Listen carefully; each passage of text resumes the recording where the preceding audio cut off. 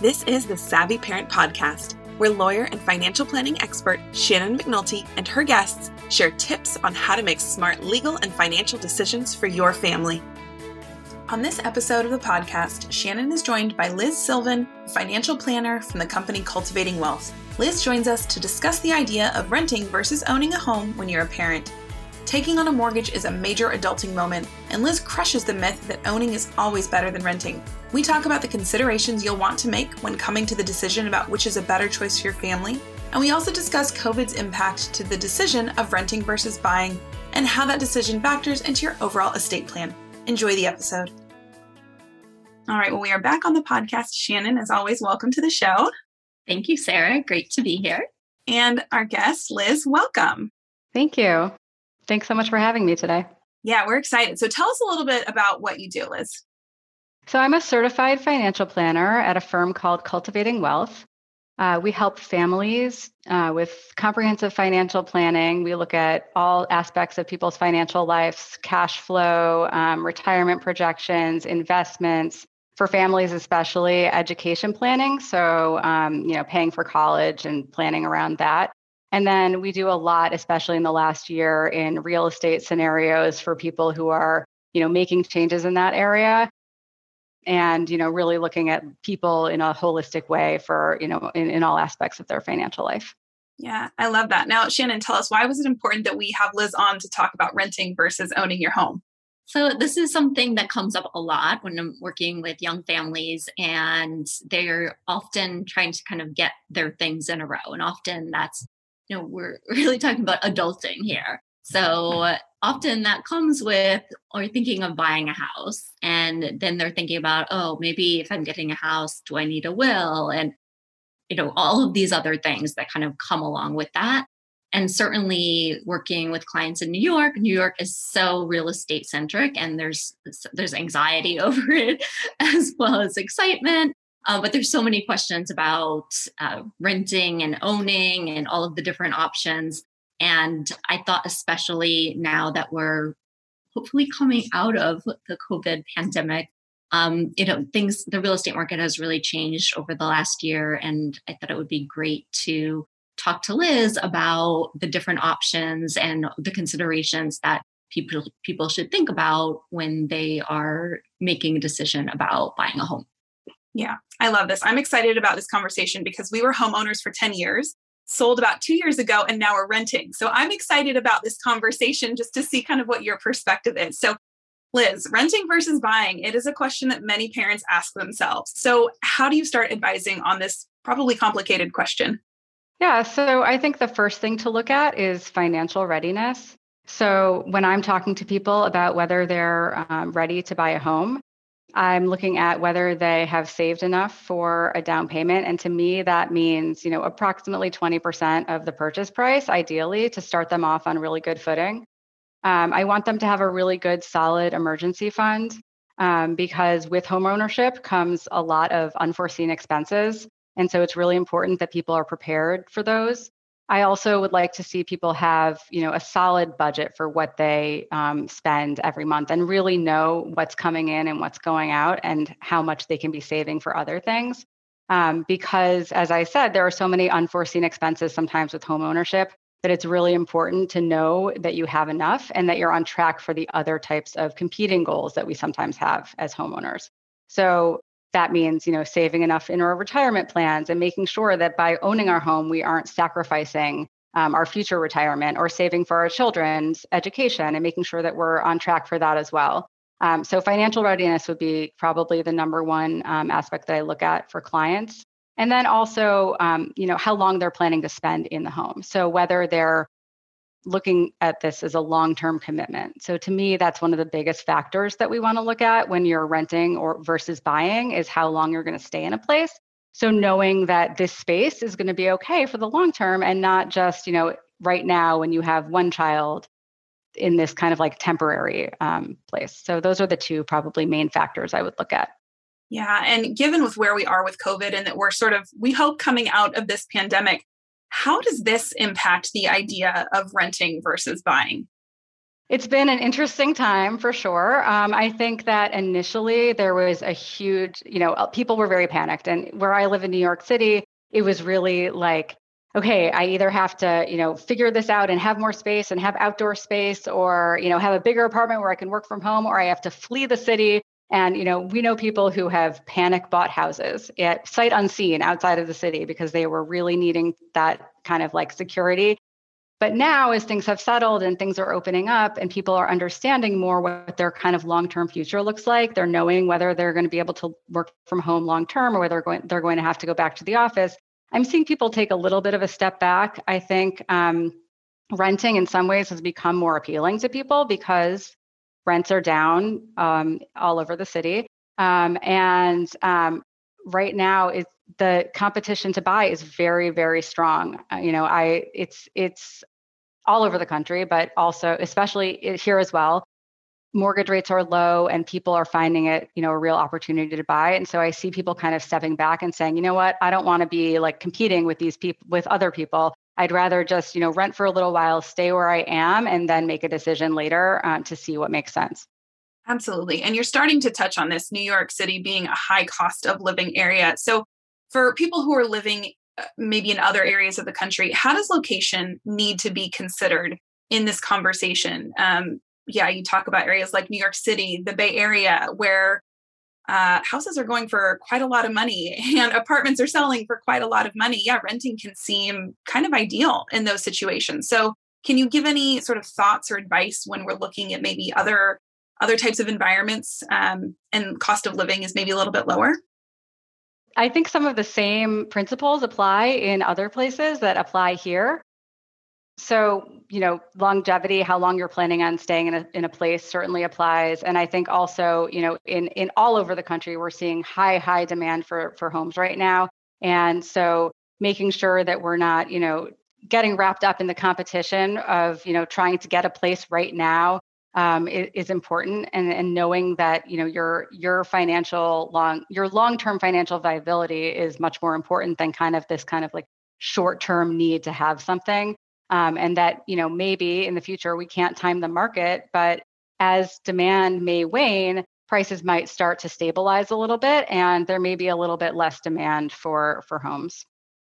Absolutely. I mean, I think owning a home is something that a lot of people aspire to, and it helps you feel like, okay, I'm adulting, right? I own my home. But in reality, There's a lot of challenges that come from it. Personally, I actually enjoy being a renter as an adult, but I know a lot of people feel like, oh, you're just throwing your money away if you're renting and not owning. So can you speak to that point a little bit? Sure.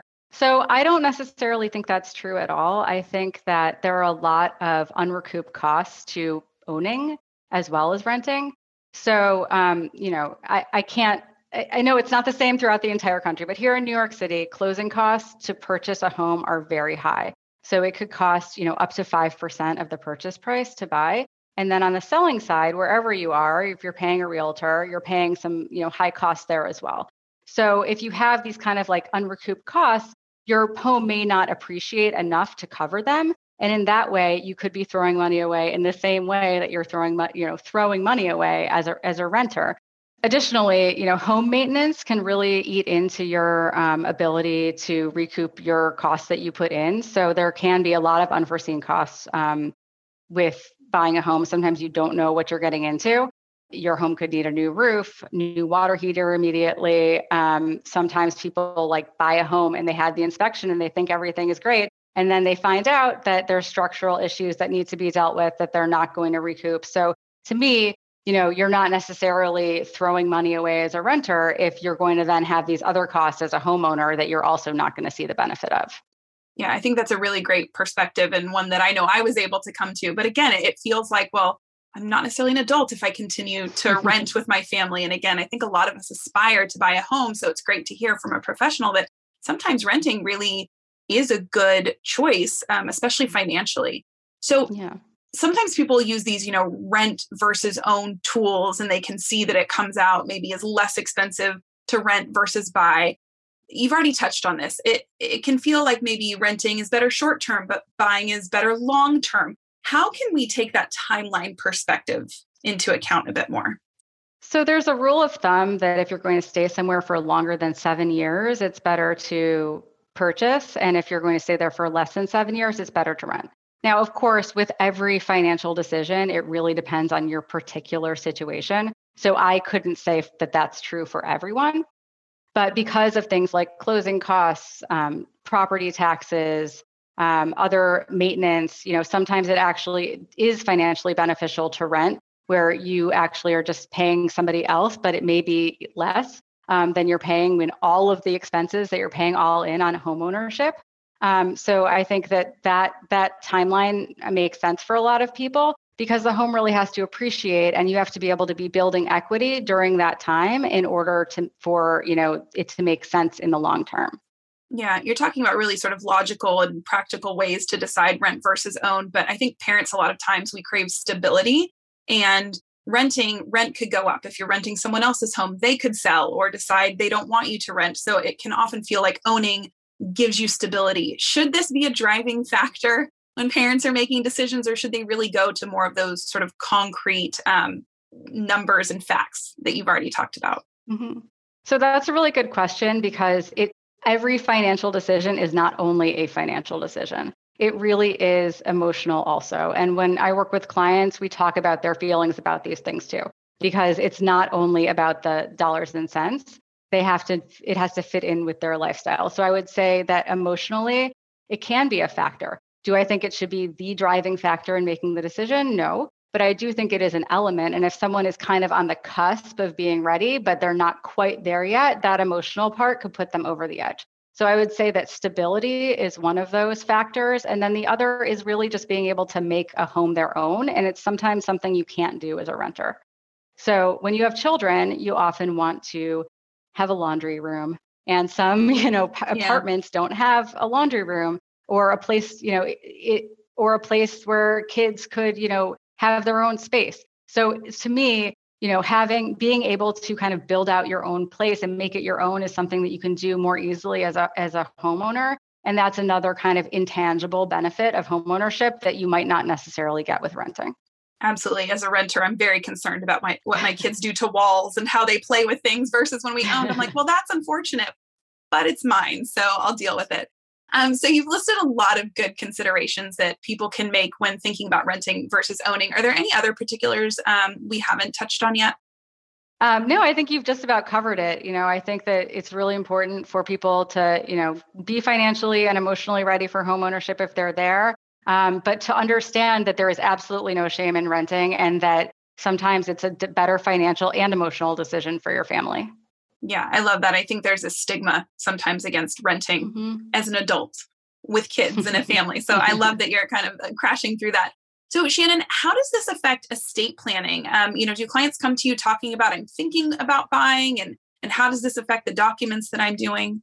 Yeah, sure. So that is a question I get a lot. And oftentimes it's, well, we're thinking about buying a house or a condo or something, and we aren't sure, maybe we should wait to do our estate planning until we make a decision on that.